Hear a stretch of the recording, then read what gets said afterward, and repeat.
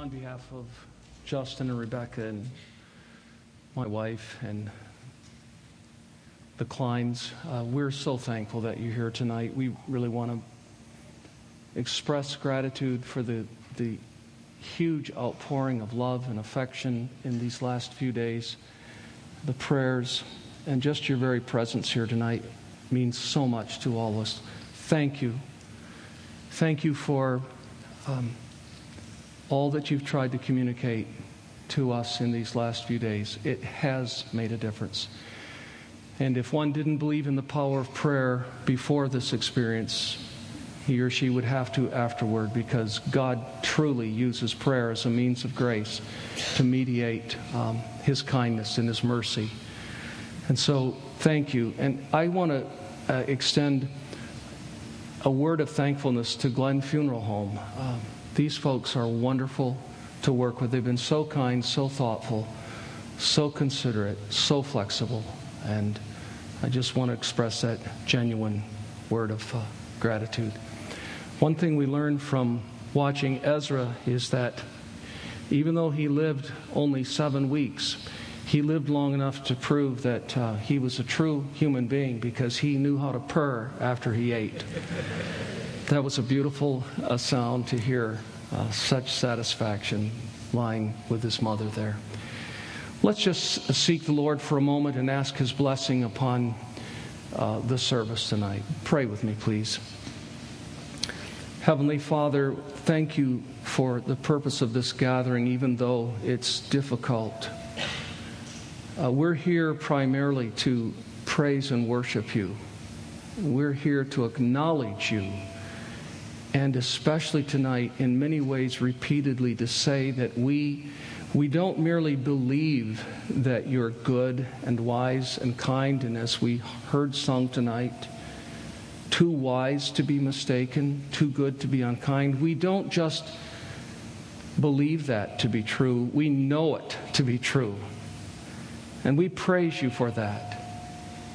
And by your grace, we who know you would join Job in saying, the Lord gives and the Lord takes away.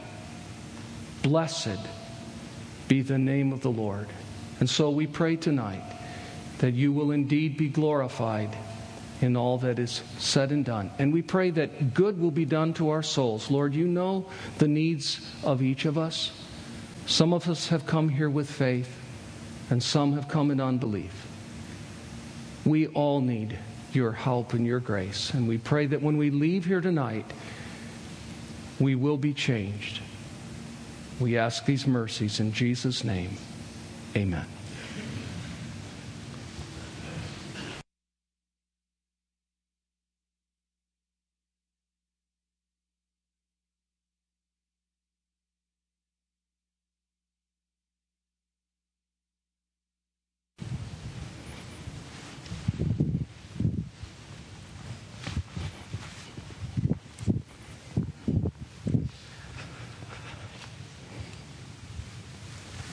Justin and Rebecca,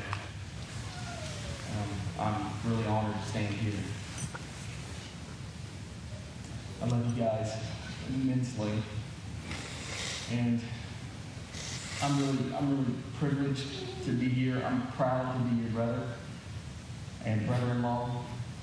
I admire so much the faith that the Lord has given you, the strength that He's given you, and I am so privileged from that standpoint to stand here and to speak. And I feel that I have so much to learn from you all, and I want to emulate your faith in the Lord Jesus Christ. At the same time, I want to encourage you, because I know that you need encouragement. And so if you'll allow me for a few minutes to encourage you with God's Word, I want to encourage you guys this afternoon and this evening by affirming the truth that God is at work in you. Right now, He's at work in you in your life. And I know that you know that, but the question I want to ask is, how is it, or how does God intend to meet you in this trouble and sorrow? Specifically, how is God going to engage you in your sufferings? How does God give you the grace to meet this circumstance in the middle of these dark waters? Because we can sit here this evening and we can give pat answers and we can give rote mechanical answers, but the beautiful thing is that God intends to surprise you with His answers. And He will not do things our way. God will not do things our way. He will do things His way, and He will do things in His time. But here's what I want you all to know, is that God is speaking. He is not silent. God is talking, and He is speaking directly into your suffering, and He's telling you who He is and what He is like. And God is doing that with specific care for you and intimate knowledge of what you're going through. And He's going to tell you some of His purposes behind this, and He's going to reveal to you His promises, and He's going to give you things that He knows that you will need. So let me read a text of Scripture and share with you some things that I think God is saying to you. Isaiah chapter 43, verses 1 and 2 says this: "Do not fear, for I have redeemed you. I have called you by name. You are mine. I will be with you when you pass through the waters, and when you pass through the rivers. They will not overwhelm you. You will not be scorched when you walk through the fire, and the flame will not burn you." Now, there's a hymn that is based on this text of Scripture. I'm not sure if you know what that hymn is, but it's called "How Firm a Foundation." And in that hymn, we sing the following lines: "When through deep waters I call you to go, the rivers of sorrow will not overflow. For I will be with you, your troubles to bless, and sanctify to you your deepest distress." And I love those words because they flow right from Scripture, and they teach us what God is doing in and through suffering. And right now, Justin and Rebecca, you guys need to hear God's voice. If there's anything you need at this moment, it's to hear God's voice. David Powlison said, and he was right when he said it, "A sufferer's primal need is to hear God talking and to experience Him purposefully at work. That changes everything." And what I want to tell you tonight is that God is purposefully at work in you. So Justin and Rebecca, let me mention 3 things from this text that I think God is saying to you. Number 1, God is saying, "I have called you into these deep waters." Isaiah is referring to the time, of course, in the context where Israel is faced with the Red Sea, and they're coming right up to the Red Sea, and their enemies are on their back. And in a situation like that, human beings cannot deliver themselves from. They do not have the power to rescue themselves from such a difficulty. The trial is way too severe. It's beyond them. But God called them into the waters, and He did it with the intent of saving them. And so, Justin and Rebecca, God is calling you into these waters, and He's doing it with a gracious intent. In fact, as you walk through these waters, God is restating His core promise to you. With an eye toward your future, God is saying to you, "I will be with you." Now, that's highly encouraging, because when God says this, He's not just referring to merely just warm feelings of comfort that friends provide for you. So the church comes along and they provide care and comfort for you. He's not just referring to a family who promises to stand by your side. No, whether church members are there or whether family is there or not, God is saying, "I have called you into these waters, and I will walk with you all the way through them to the very end of these waters." God will prove His love to you, and He will do that to the very end of your life. And if God pledges His absolute fidelity to you, which He does, if indestructible love will see you through to a good end, and it will, then you are able, Justin and Rebecca, to walk a very hard road, because you're doing it with Jesus. And this big God that you serve comes close to you, and He speaks tenderly to you, and He tells you that He is at work in your life. And that means that this particular suffering did not happen by accident. It's not random chance. It's not a pointless misery. It's not bad luck. No, it's wisely woven by the hand of God for your good and the glory of His kingdom. And so God has called you into these waters, and He promises you His presence. So that's the first thing. Number two, the second thing I think God is saying to you is very comforting. He's saying, I have a limit on your sorrows. I've placed a limit on your sorrows. Again, Isaiah says, when you pass through the waters, they will not overwhelm you. And I take that to mean that you're not going to drown in your sorrows. That though they are great and though they are intense, that you all will not drown in those sorrows. You will not be drowned by this trial. You will not sink. And the hymn writer again says, when through deep waters I call you to go, the rivers of sorrow will not overflow. They're not going to overflow on you guys. You're going to make it because Jesus is with you. And so the point is, God has set a limit on your sorrows, the pain and the sorrow that He's asking you to endure. It's not infinite pain and sorrow. It is finite. It is limited. And all of our lives, every one of us in this room, all of our lives, we will suffer and endure certain amounts of pain in this life. But in the end, Christ will, if we're in Christ, Christ will usher in a happy ending. Isn't that good for all of us? Dante said of the Christian life, he said of the Christian story that it has the happiest ending of any story ever written. And you know what? Dante was right on that point. We do. We have the happiest ending of any story ever written. And life and joy and love are going to get the last say. And God is going to speak that. High sovereignty is going somewhere. God's purposes are never aimless. They're purposeful. They're deeply purposeful. And our rivers of sorrow may sweep many, many precious things away. But one thing, Justin and Rebecca, it will never sweep away is the presence of God.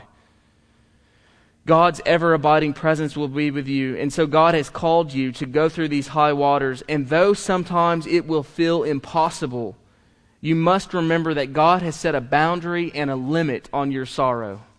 He knows your frame, and He counts you as worthy to suffer for His name. And that leads me to the third thing that I think God is telling us and telling you specifically, Justin and Rebecca. He's telling you that I'm at work bringing good from this. God wants to convince you and show you that this hard thing will result in more good than you can ever ask, imagine, see, hear, or conceive in your heart. Again, the hymn writer says, for I will be with you, your troubles to bless, and sanctify to you your deepest distress. Romans 8:28 is crystal clear, for we know that all things work together for the good of those who love God. Now, we've heard that verse 1,000 times, and actually, to the degree that we've heard it so many times, it begins to lose its power and effectiveness in our life. But consider what he's really saying. Consider the promise for a moment. God is saying that none of your sufferings will be wasted. None of them. All of them will be used to bring good, not only to you, but to His kingdom. Nothing is wasted in God's economy. God is doing 1,000 goods through Ezra's death. And you will probably not know most of those goods that He's doing, but you will know some of those goods because God will want you to know what He is doing with His life. And that will be beautiful for you to see that. God will show you the things that He's graciously doing. He will do that because He's eager to show His character. And that's why the hymn writer says, I will be with you, your troubles to bless, and sanctify to you your deepest distress. He doesn't say sanctify you, sanctify to you your deepest distress. God is going to show you that this is worth it for you, for your good and for His glory. And He's going to show you that progressively through time. What you learn about God in this affliction will be used to help others as they deal with their afflictions. God is transforming you, and He's transforming the world that you live in through Ezra's life and death. So let me close this way. Justin and Rebecca, because you're human, you will be tempted to sometimes say, why me? Why us? Why this? Why now? Why? You'll be tempted to say that because that's what we all do. That is human nature. But when those inward questions begin to dominate your thinking, I just want you to turn your ear to heaven. Turn your ear towards heaven and listen once again to God's voice because He is telling you that He called you into these waters of suffering for His glory, and that He will be with you all the way through those waters to the end, and that He will not let you drown in those waters, but will in fact use them for your good and for His glory. And when you hear His voice, when you see that He is for you and that He is with you the whole way, that those inward questions, those why me questions will begin to quiet, and you will find yourself turning outward and actually saying, why you, Jesus? Why you? Why would you go through this loss for me, this weakness, this pain, this hardship, this sorrow, this death? And why would you do this for me, a sinner? And He will take your why me questions and turn them into why you questions. And that is when your mind will be most productive. And then you will find the ability to ask the most unimaginable things. You will start saying things like, why not us? Why not this? If somehow, some way, our lives as a couple can be a candle in this dark world through this to show the beauty of Jesus Christ, if somehow, some way, we are privileged to fill up the sufferings of Christ, if somehow, some way, God will sanctify to us this deepest distress, then why not us, Lord? You will say, Lord, we will walk with you through these fiery trials and through this high water. We will go with you, and we will do it by faith. God will do that to you, and He is worthy. And Justin and Rebecca, I love the fact that you know He's worthy. That's clear. It's crystal clear to me, and I love that. And that's God's grace in your life. And may the Spirit, the Holy Spirit, rest upon you. Psalm 112, verse 4, light dawns in darkness for the upright. He is gracious, merciful, and righteous. And I want to close with this word from this quotation from John Piper. I was so encouraged by this. Here's what he says. The longest life of any person on earth is like a vapor breath on a cold winter morning. If the distance between the walls in this room represent eternity, the distance from the wall representing Ezra's life and the distance representing ours would be so infinitesimally small that you would not be able to see the difference with the naked eye. We will all be gone very soon. That is one of the great truths Ezra was sent to teach us. God's design for Ezra and all of his designs were decided before he was born. He would exist for the glory of God, 55 days of work on this earth. And then the rest of his work would be in heaven. None of us can begin to estimate the magnitude of either. Who knows what has been set in motion on earth by the birth and death of Ezra Kline? It would be wild and unwarranted folly to think that he has not changed the world. Ezra Kline is happier than the happiest person that ever lived on the earth. That he misses, the idea that he somehow misses earth's pleasures of marriage and children and food and friends do not cause him the slightest regret. I can assure you. He took a much shorter route to the one in whose presence is fullness of joy and pleasures forevermore. And if you don't know Jesus, now is a good time to respond to the Lord Jesus Christ.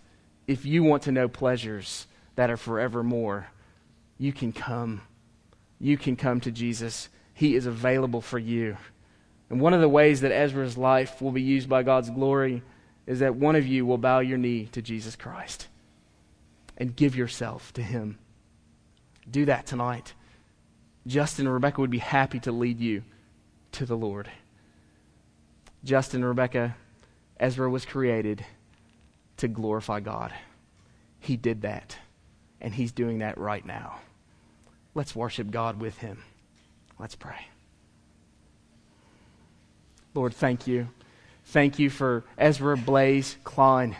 Thank you that this world will forever be different because of him and the work that you're doing through his parents through this. The world is affected, and we praise you for that. And we ask you, God, that as you walk with Justin and Rebecca through this trial, that they would worship you like they have never worshiped you before.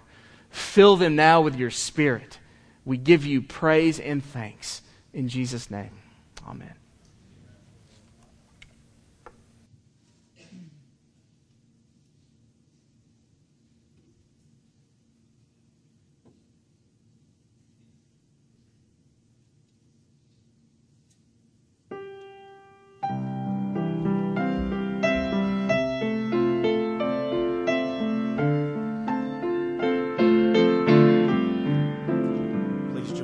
Singing the chorus. When peace like a river attendeth my way, when sorrows like sea billows roll, whatever my lot, thou hast taught me to say, it is well with my soul. It is well with my soul.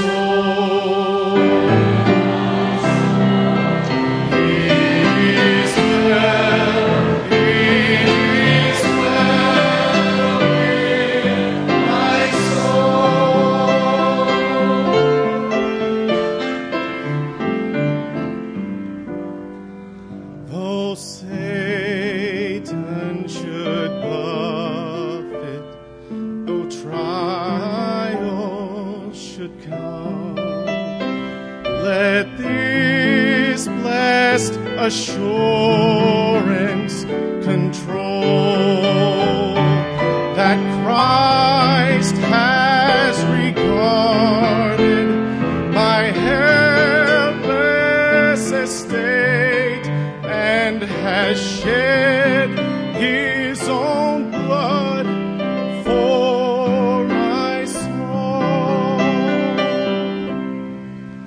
It is well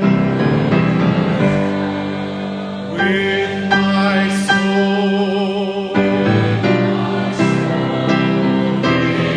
is well with my soul.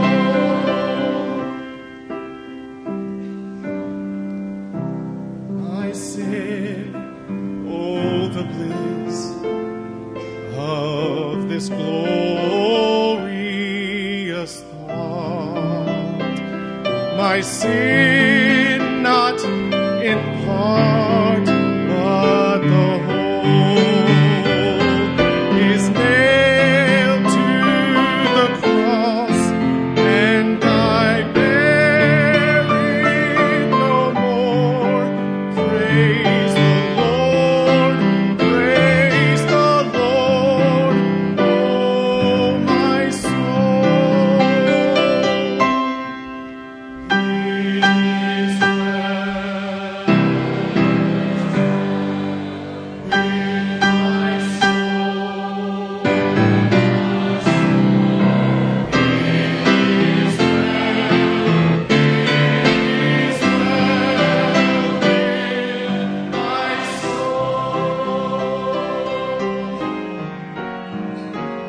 O Lord, haste the day when the faith shall reside, the clouds be rolled back as a scroll, the trump shall resound, and the Lord shall descend.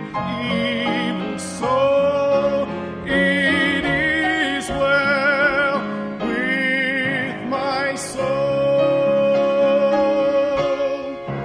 It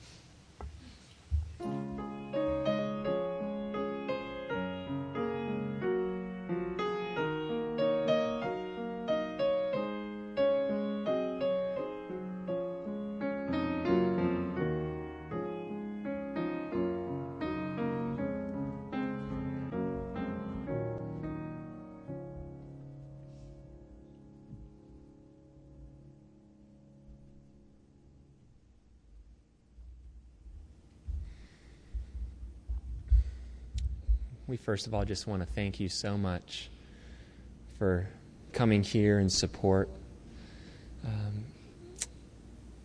in honor of our son. We thank you for every prayer that you've prayed, for all your kind words. It ministers to us so much. We are humbled and even rebuked by your compassion. We don't feel like compassionate people at all compared to what you all have been to us. So we thank you from the bottom of our hearts. God is helping us. He is still good, and we are still going to worship him. It's not a question to us. God has been so good to us, and I want you to know that.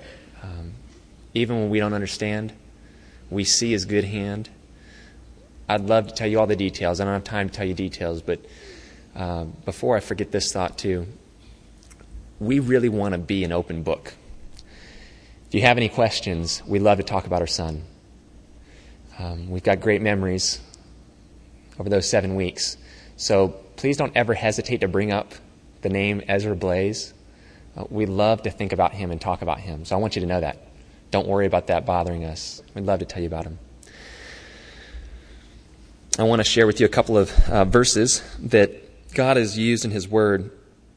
And he's used so much. That's another thing that's been so helpful to us. But listen to this. In Psalm 34,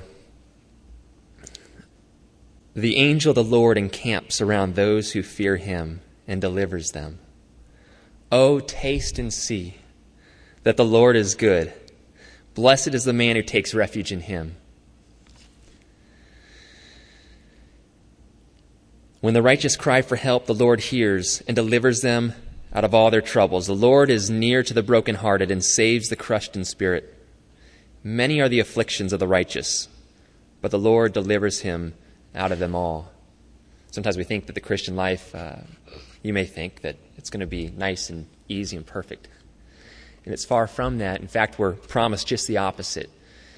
But as we have been struggling just in and out of grief, God has richly supplied us with more grace, abundantly more grace than any grief we're experiencing. So I want to say that and testify to that. Now, as every father in this room who has a son, you know you have big dreams for your son. I've talked with my dad and other men here this evening about my hopes. We put a lot into we just racked ourselves thinking of a name for our son. We really try to give it a good thought for all of our children. And they're not the most conventional names probably, but Ezra means helper. And we wanted to see, we still want him to see him live up to that. And Jonathan's message was a wonderful message. If he would be an instrument to bring anybody closer to the Lord, we want to be closer to the Lord through this. And if anybody doesn't know God, doesn't know Jesus, may this be an occasion. May this be of help to bring you to him. His middle name, Blaze, he was named after a couple of godly men that carried that name. And I also liked how it kind of sounded fast and strong. He's lived up to that. He was a strong boy. He had shoulders. He was cut. He had big legs. And I was hoping that maybe one day we'd hear his name maybe announced at Memorial Stadium in Lincoln, Nebraska. Maybe he'd be a football player or something. It'd be quick. He came fast. He came 3 weeks early. And he left about 55 days later. God called him to himself. This was his will. He was never supposed to be able to walk and talk, throw a football, or run a race. That wasn't his design. God is showing me that. That wasn't his purpose for our son. What we wanted most is that he would worship and praise God. And we firmly believe that we got that faster than we ever could have imagined. We're very thankful for that. One of the things that was most heart-wrenching and just difficult is he seemed so perfect to me. He seemed, I just really, part of me doesn't want another son to replace him. He seemed so perfect. But what God has shown me is that he's not perfect. Well, he wasn't perfect. But God's Son is perfect. We need God's Son. I need Jesus. I need Jesus more than I need my son. I really don't need my son. I need the Lord. I want him to be my portion. We need a perfect righteousness. You know that. Before we go into eternity, we need something perfect for God to be able to look on us with favor. And no family member can provide that, but only Jesus can. And I will hurry up. My wife made mention as we were, just to kind of give you a glimpse of some of the things that we're experiencing, God is teaching us. As we were holding hands walking to the church in our neighborhood yesterday where we had a special visitation service, we sat down in the pew and we wept as we saw our son. And my wife said, "This is just unthinkable, just unthinkable." And as quickly as she said those words, it's like the Lord just put it in me that, yes, but the gospel is unthinkable. That you think of John 3:16, we all know it. For God so loved the world that he sent his one and only Son, so that whoever should believe in him will have everlasting life. God sends his Son to die on a cross that we could be forgiven and made right before God. That's unthinkable. That's unthinkable, but it's true. Prayer requests for us and just some thoughts and challenges. That the Lord would continue to help us to trust in him for his goodness. Secondly, that we would find Jesus as our portion and comfort. We love our daughters. They can't replace, they are not, God will use them to minister to us, but at the end of the day, if we put our hope in them, God could take them away just as easily. Our son was on loan to us for 7 weeks. He really didn't belong to us. The things we have really don't belong to us, but belong to God. So I want the Lord to be our portion. That the Lord would teach us to number our days. It's 54 or 55 days to be exact for our son. And my wife carried him 37 weeks. We were blessed to be able to interact with him for a fifth of that time, about 7. And I want to make every moment count. I want to be living for eternity. I want to be living for the Lord. And I hope that that's your desire too. And if it's not your desire, I hope that it will be your desire by the time that you leave. Jonathan mapped out eternity from wall to wall, or from just 7 weeks to however many years we'd be given, and it really doesn't matter at the end of the day, in all eternity. This life's a vapor. And then, lastly, that we would live like this, with palms up, in submission to God's will. We want to be just ready for him to take whatever he'd like. It's his anyway. So please pray for that, for us. The night that Sunday night in the emergency room, the doctor that had worked so hard on Ezra, and I've been told that there were about 9 nurses and a really good doctor that just would not give up. He came in our room, and I kind of nodded to let him know that I know you're going to tell me that he's gone. And he knelt down beside me, and he said, "Mrs. Kline, little Ezra did not make it. Tell me, what was he like?" And I want to tell you what he was like. The first time the nurses brought him to me in the hospital after they'd given him his bath and done his tests and brought him back to me, it literally knocked my breath out how beautiful he was. And I thought Eliza and Jersey were awfully pretty, but he knocked my breath out. And I called Justin. He had gone home to rest a little bit, but his phone was turned off. But I was just going to tell him, heads up, I'm going to warn you. He is so beautiful. I called him Sweet Pea, which is not the most masculine name for a boy. But in 7 weeks, that's what he was. He was sweet. And even as I held his lifeless body on Sunday night, I heard the words come out of my mouth, "Oh, Sweet Pea." He was so sweet. Yes. Justin already mentioned, I didn't know he was going to mention the meaning of his name. Ezra means helper. And we do believe that he was sent to help teach us many, many things. His mom and daddy and many other people will spend the rest of our lives learning what he was sent to teach us. And Blaze, his life, God knew that we would name him Blaze and that his life would be a blaze of the glory of God that would just fly by and be gone. And it teaches us how fragile life is. On Monday, we received his birth certificate in the mail. And on Tuesday, we signed his funeral papers. Life is so short, and we have to be ready to meet God and make sure that we're trusting in Jesus alone to get us to God. I also want to thank all of you for every hug, every email, every text message, every scripture that has gone deep into our souls. Even on my way here, a friend was texting me the lyric to a song, "In every trial and loss, my hope is in the cross, where his compassions never fail." Every person has been a piece of healing to us, and we thank you. I can tell you that by the kindness of God, there is still laughter and joy and singing in our house. Amen. With tears in between, but it is still there. There are not enough hours in a day to receive the love that's trying to be given to us.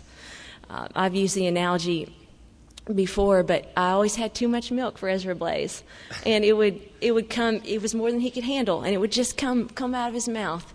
And that's how the grace of God is to us right now. It is more than we can take in, and it's just running down. It's just running down. So, and I can also tell you that it is an honor, and we are unworthy to share in the fellowship of the sufferings of Jesus. And also, as Justin said, as a mother, I did get everything I ever wanted for my son. I wanted him to be happy. I wanted him to be free from suffering and pain. I wanted him to have Jesus. And I got it all really, really fast. Amen. So I thank God.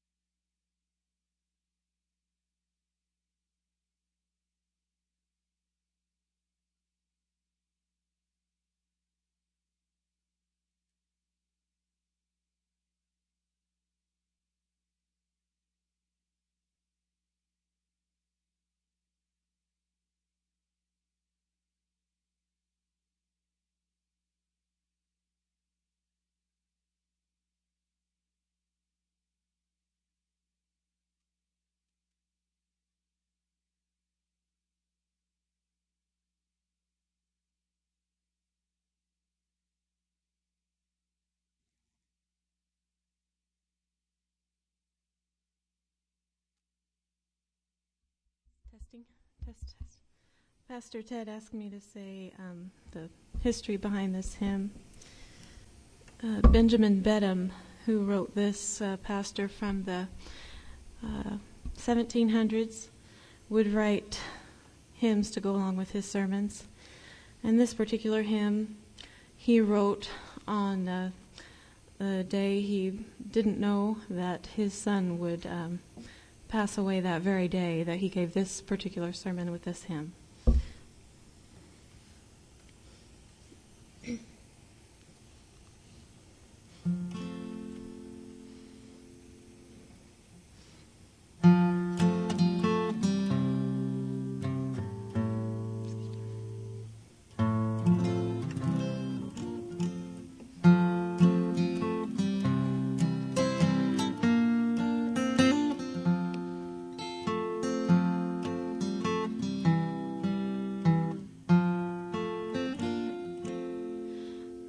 times of sorrow and of joy, great God, are in thy hand. My choicest comforts come from thee, and go at thy command, and go at thy command. If thou shouldst take them all away, yet let me not repine before they were possessed by me. They were entirely thine. They were entirely thine.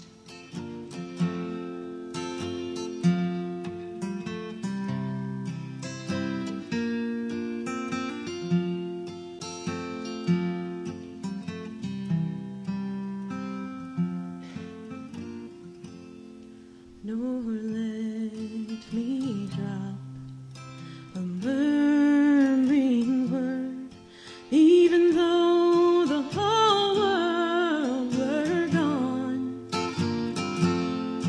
but seek enduring happiness in thee and thee alone, in thee and thee alone.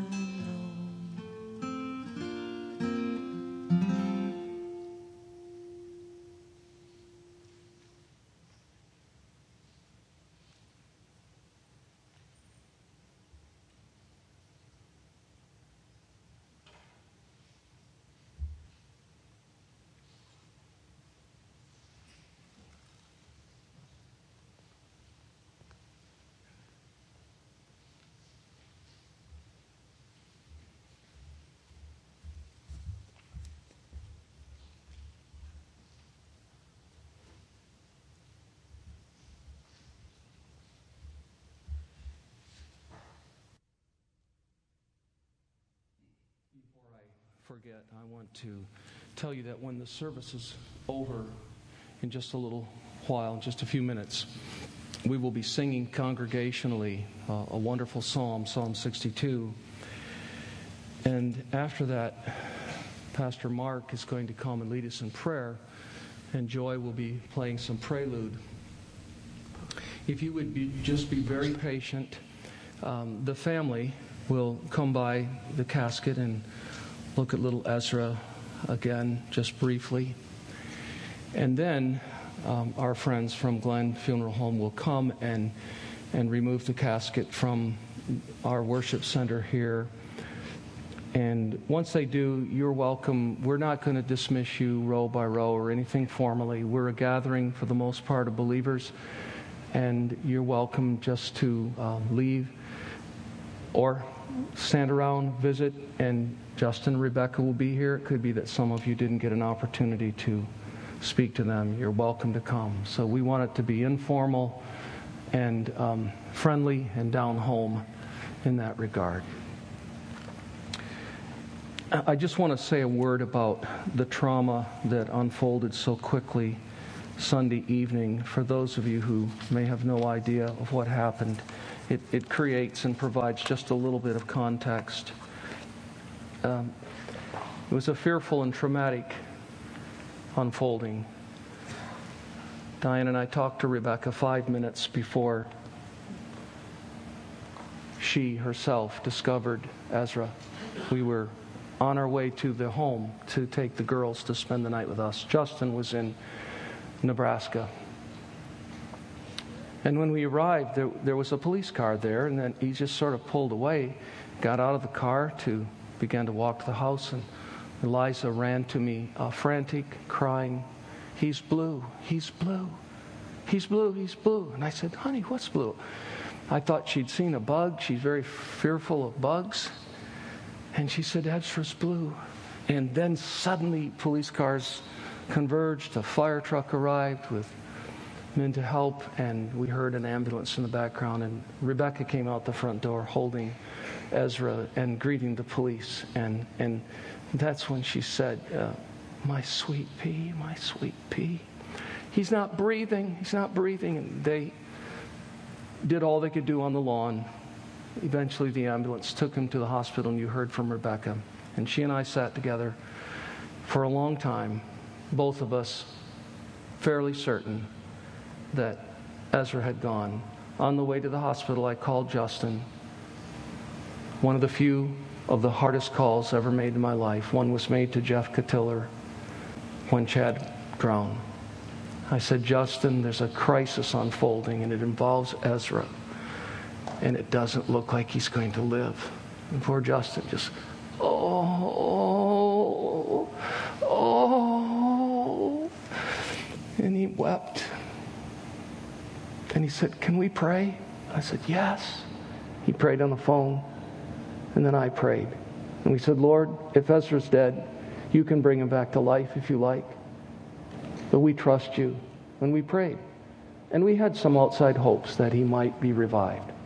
But his soul, we believe, was in heaven. And obviously you understand that from the things that Jonathan and Justin and Rebecca have already said. I could take time to defend why I believe infants under such circumstances have been redeemed by Christ and go to heaven. But it's not my purpose tonight to defend that view or to show you why I'm among those who hold it.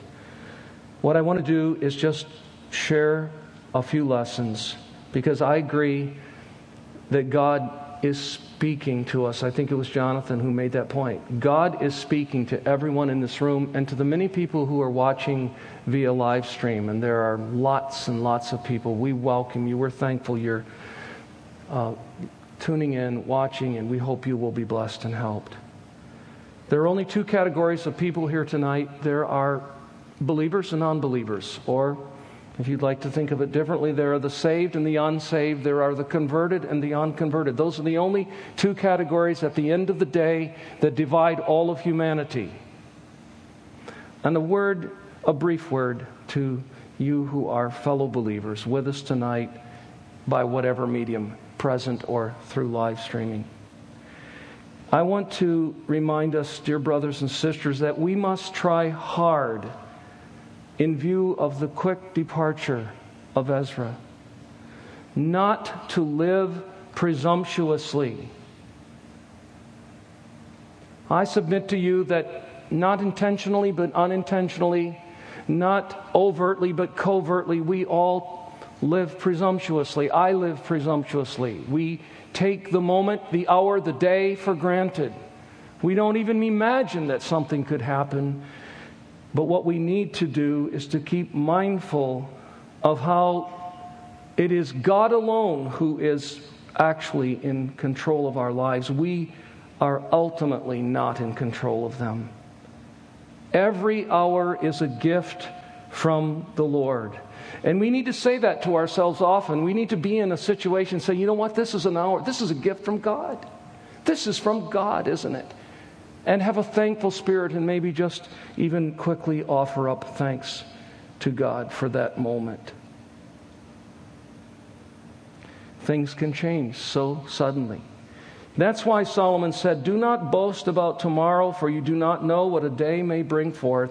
Proverbs 27:1. He could have just as easily said, do not boast about the next hour. I left this sanctuary Sunday evening the grandfather of 4 children, and within 2 hours I was the grandfather of 3. Rebecca walked up the stairs to the bedroom with Eliza, who likes to go with her to check on little Ezra. And I can assure you that every step up that stairway, she was a happy woman until she flipped on the light, and suddenly, in an instant, Her entire world collapsed on her when she saw the blueness and the grayness of Ezra and picked him up and felt the lifelessness. What is that? That's a lesson. That is God speaking to us, Jonathan. And it is God saying to us, I am in control. You are not in control. Every moment is a gift from me. And we must, dear brothers and sisters, live that way. Live God consciously in His presence. And the second thing I want to say to you who are parents, see your children as gifts from God. And steward those gifts. Treat that gift as from God. And as soon as possible, bring the gospel to those children so that they can understand as early as possible their need for the Lord Jesus Christ as Savior. The psalmist said, behold, children are a heritage from the Lord. The fruit of the womb is His reward. His reward.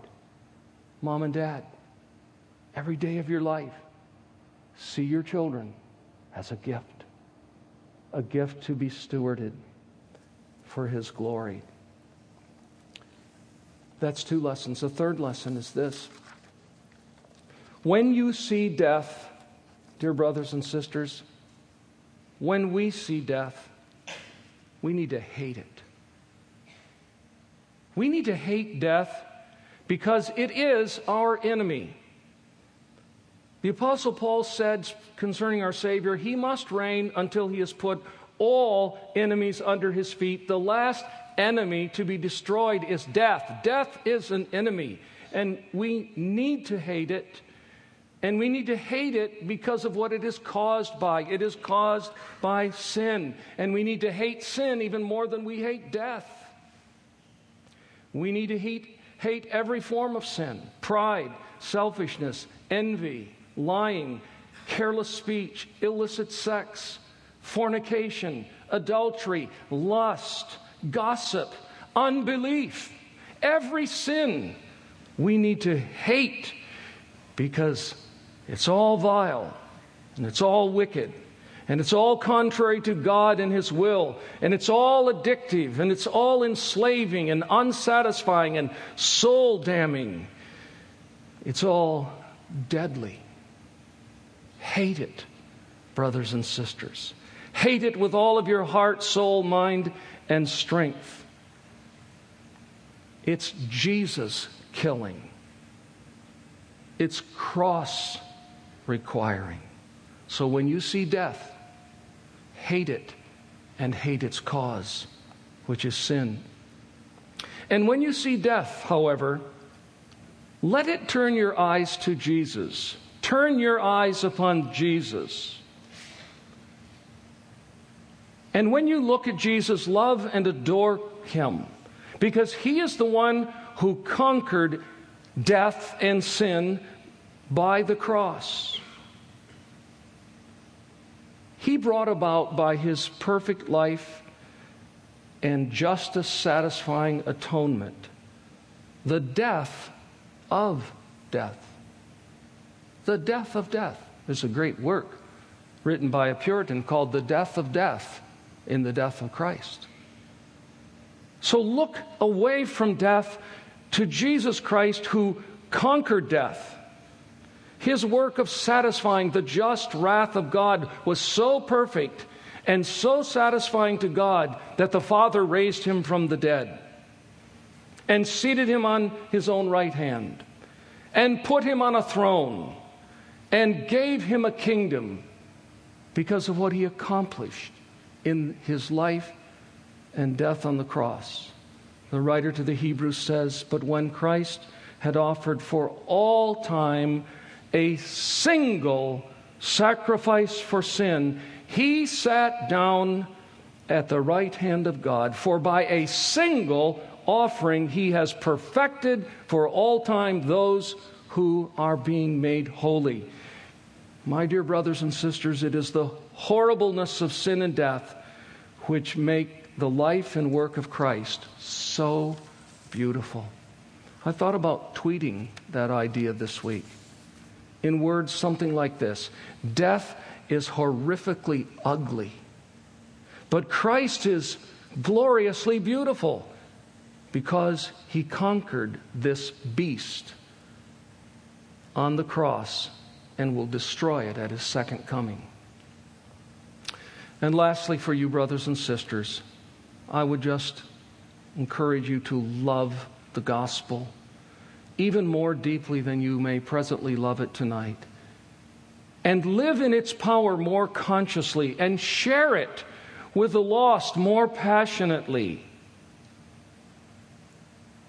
It is this gospel that makes the death of Ezra okay. It is okay. There is an atonement for sin's punishment. There is a power for overcoming sin's power. It doesn't just help Justin and Rebecca face the death of a son, or Kim and Debbie, Diane and me to face the death of a grandson, or Jay and Holly, or Jonathan and Tina to face the death of a nephew. It helps us face the discouragement of all of our miserable failures, to live the way God calls us to live, our pride, our discontent, our slothfulness, our lack of love, our poorness of devotion, our impatience with our children or with our parents or with our spouse. Jesus Christ is our hope. He is our righteousness. Justin reminded us that we desperately need a righteousness. The gospel is something that we need to love increasingly, more and more deeply, and to preach and to share passionately. And if I could, just a word to my dear unbelieving friends who are with us tonight. Let me just make the good news clear. That's what gospel means. Good news. This isn't done as often as it needs to be done at funerals. You all know that. Because everybody goes to heaven virtually at every funeral, no matter how they lived. And it grieves me when a pastor fails to take opportunity to speak to the unconverted. The first thing I want to say to you, if you are an unbeliever tonight, thank you for coming.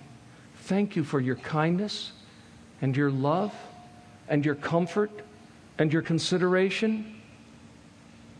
Thank you for your love for our family, especially for Justin and Rebecca. We are truly grateful for you and for your presence with us tonight. But what Justin and Rebecca want for you more than anything else is for you to share with them in the glory and the joy and the comfort and the peace of the gospel. Think of this funeral service tonight as focusing on the gospel. Remember little Ezra, but have on the foremost front of your mind the gospel. That's why I went to that funeral. God wanted me to hear the gospel, the good news. That's what gives this couple one of the most beautiful smiles you could ever see. And it isn't because they just happen to have beautiful teeth, pearly white teeth. Everybody talks about their smile. Let me tell you what really makes them smile tonight. It's their knowledge of, their possession of, their understanding of, their embrace of, their giving their whole life to the gospel. That's what makes them happy. That's what enables them to bury their son tomorrow. And for them, that's what does also sustain them in this most excruciating of all sorrows. Isn't it true that the worst nightmare that any parent can imagine is to discover their child dead? Isn't that true? Haven't we all had dreams about that? How did Rebecca do it? Because she's a strong woman? Not really. She is strong, but that isn't what did it. Because deep down she knows God. And Justin knows God. And they've given their whole life to God. They've entrusted their souls to God. And there is an eternity for them with God. They know the gospel. And for them, all of their sins have been paid for, past, present, and future. They're forgiven. In the words of the Apostle Paul, there is now, therefore, no condemnation for them or for anyone who places their hope in the gospel. Romans 8:1. But let me say this as tenderly and lovingly as I can, dear unbelieving friends. There is condemnation for you. If you are an unbeliever, you are under condemnation right now. You are under the wrath of God right now. Such harsh words. They feel so harsh coming out of my mouth to dear friends who are here on a mission of love. How can I say that? I almost feel compelled to ask you to forgive me for saying that if you're an unbeliever, you are presently under the wrath of God. Almost. But I can't. I can't ask you to forgive me. If I ask you to forgive me for telling you the truth about your soul, I would have to ask God to forgive me for apologizing for it. The truth of the matter, dear friend, is if you have not come to the Lord Jesus Christ in true godly sorrow for your sins, to give all of your sins to Him, to be the payment for them, then God is offended with you. God is angry with you. God's holiness causes Him to hate all sin, and His justice requires Him to punish all sin. But He can only do that in a person, and there are only two persons who can take that punishment. Either we take it upon ourselves by going to hell, or Jesus takes it as the sinner's substitute. God has no alternative. He can't set His justice aside and say, I'll just quit being God in that area of my life and I'm just going to sweep it under the carpet. God can't do that any more than God can tell a lie. Our sins must be punished, either in us or a perfect substitute. And you know now, if you didn't know before, that perfect substitute is the Lord Jesus Christ. Sin is simply doing what God forbids and not doing what He requires. Sin is being unrighteous, and it's not being perfectly righteous. And so we all need two things, because we've all broken His law. We've all done the things He said don't do. All of the thou shalt nots. We've done them in one way or another. If we haven't done them physically, we've done them mentally. And we've all not done the thou shalts. So what do we need? We need a payment for our sins, and we need a perfect righteousness. And the good news, the gospel, is that this is what He has provided for us. The angry, holy, just, and offended God, dear people, dear friends, is joined to love. God is also a loving God. That's why the verse could already be quoted tonight. God so loved the world that He gave His only begotten Son. But you see, that's the point. His Son had to be given. He had to die. He had to suffer. He had to be punished. But He gave Him for all who would trust in Him and who would turn to Him and believe upon Him. This is the way Paul put it in 2 Corinthians. God has made Him to be sin who knew no sin. If you could just understand that one verse, it might be enough to send you to Christ. God the Father in His holiness sent Jesus down to earth to live a perfect life, And when he was on the cross, he put all of the sins of the world upon him, and he made him to be sin who knew no sin. He had never experienced sin. Why did he do that?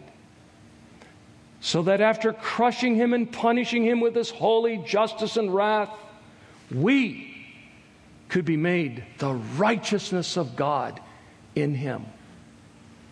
That's what we sometimes call the great exchange. So just boiling it all down, and with this I conclude. It's as simple as this. We're all sinners. All of us.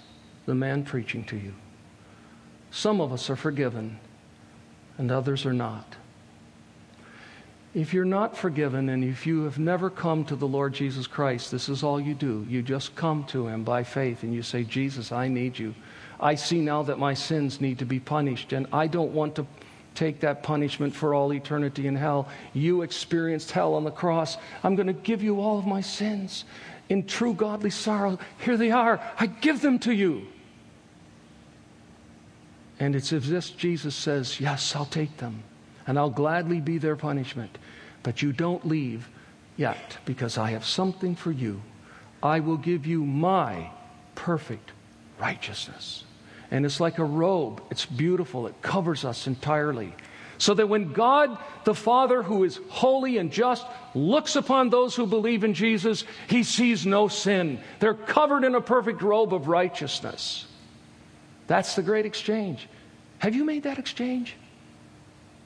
Have you come to Jesus and said, here's my sins, just as I am, and receive from him his perfect righteousness? That's how it works. That's what the gospel is about. The holy God has found a way to satisfy his justice and lovingly forgive sinners through the life and death of his Son. But what must we do? We must come to Jesus. And here's what he says to you. Listen to these words. He says, come unto me, all you who labor and are heavy laden, and I will give you rest. Jesus invites you to come to him. And I concur with Justin and Rebecca and Jonathan in saying, if the death of precious Ezra is what it takes for you to see your need of the Lord Jesus Christ, then so be it. But come to the Savior. Believe upon him. And dear unbeliever, please, I hope you're not offended with me. I'm not trying to shame or hurt anyone. I'm just trying to be honest. We all have an eternal soul. We're all going to spend eternity somewhere. We all desperately need a Savior. And I offer to you who have never come to him, the Lord Jesus Christ. He's yours by faith. And he offers himself to you tonight. We're going to sing a wonderful psalm now. And please remember that after Pastor Mark prays, if you give us just a few moments for the family to come up here, we're going to go back and be seated. And our friends at Glen will come and take little Ezra in the casket away. And then you may linger and visit and fellowship and even talk to the family if you should so desire. May God bless you.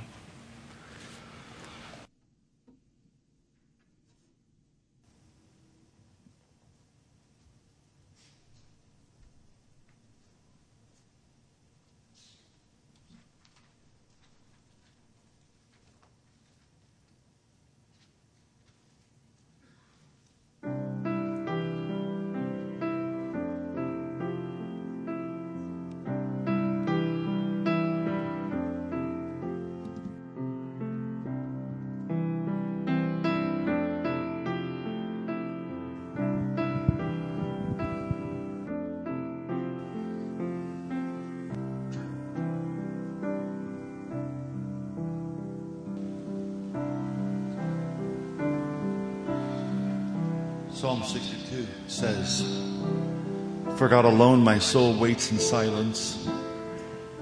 From him comes my salvation. He only is my rock and my salvation, my fortress. I shall not be greatly shaken.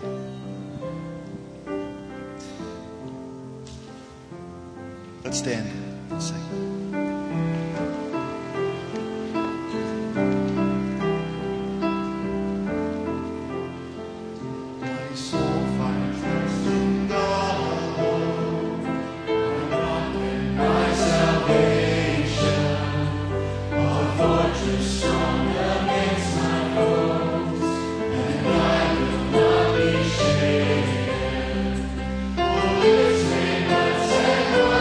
Shaken.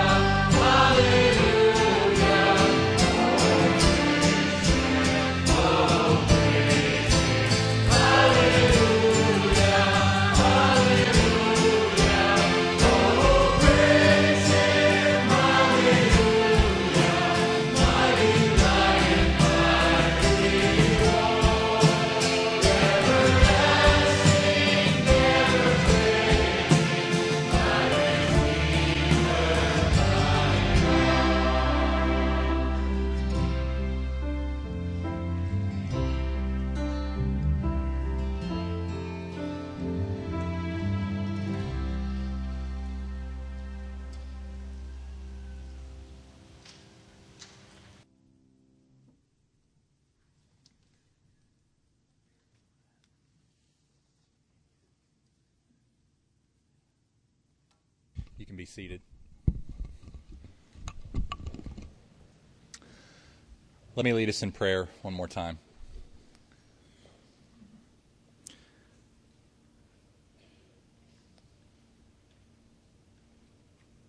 Father, we pause now at the conclusion of this service to thank you. To thank you that you have sent your Son. You, more than Justin and Rebecca, and even more than any of us, you know what it means to lose a son. And you lost him for us. And we thank you that you, Lord Jesus, in experiencing all that you experienced for our salvation, you have proven yourself to be a high priest who is not unable to sympathize with our weaknesses, but who has been tempted in every way, just as we are, yet without sin. And therefore we approach you in this conclusion of this service to plead for your ongoing grace and comfort to help Justin and Rebecca and the rest of the family, and we as their church that loves them, to give them ongoing grace and their ongoing need, that just as they have testified this evening before us of the grace that has met them in their darkest hour, that your grace would continue to meet them in their darkest hours, which I'm sure there are many days ahead. There will be moments of great sadness in the days and months and years ahead. And we pray that in each one of those moments, you would bring comforting, sustaining, sovereign grace to them in the person of your Son. We thank you for this evening. We thank you for the opportunity to worship you in the midst of difficulty and struggle and trial, because it's here we see an aspect of your glory that we would not see otherwise. May we trust your heart when we can't trace your hand. We worship you. We trust you. We look to you. In Jesus' name, amen.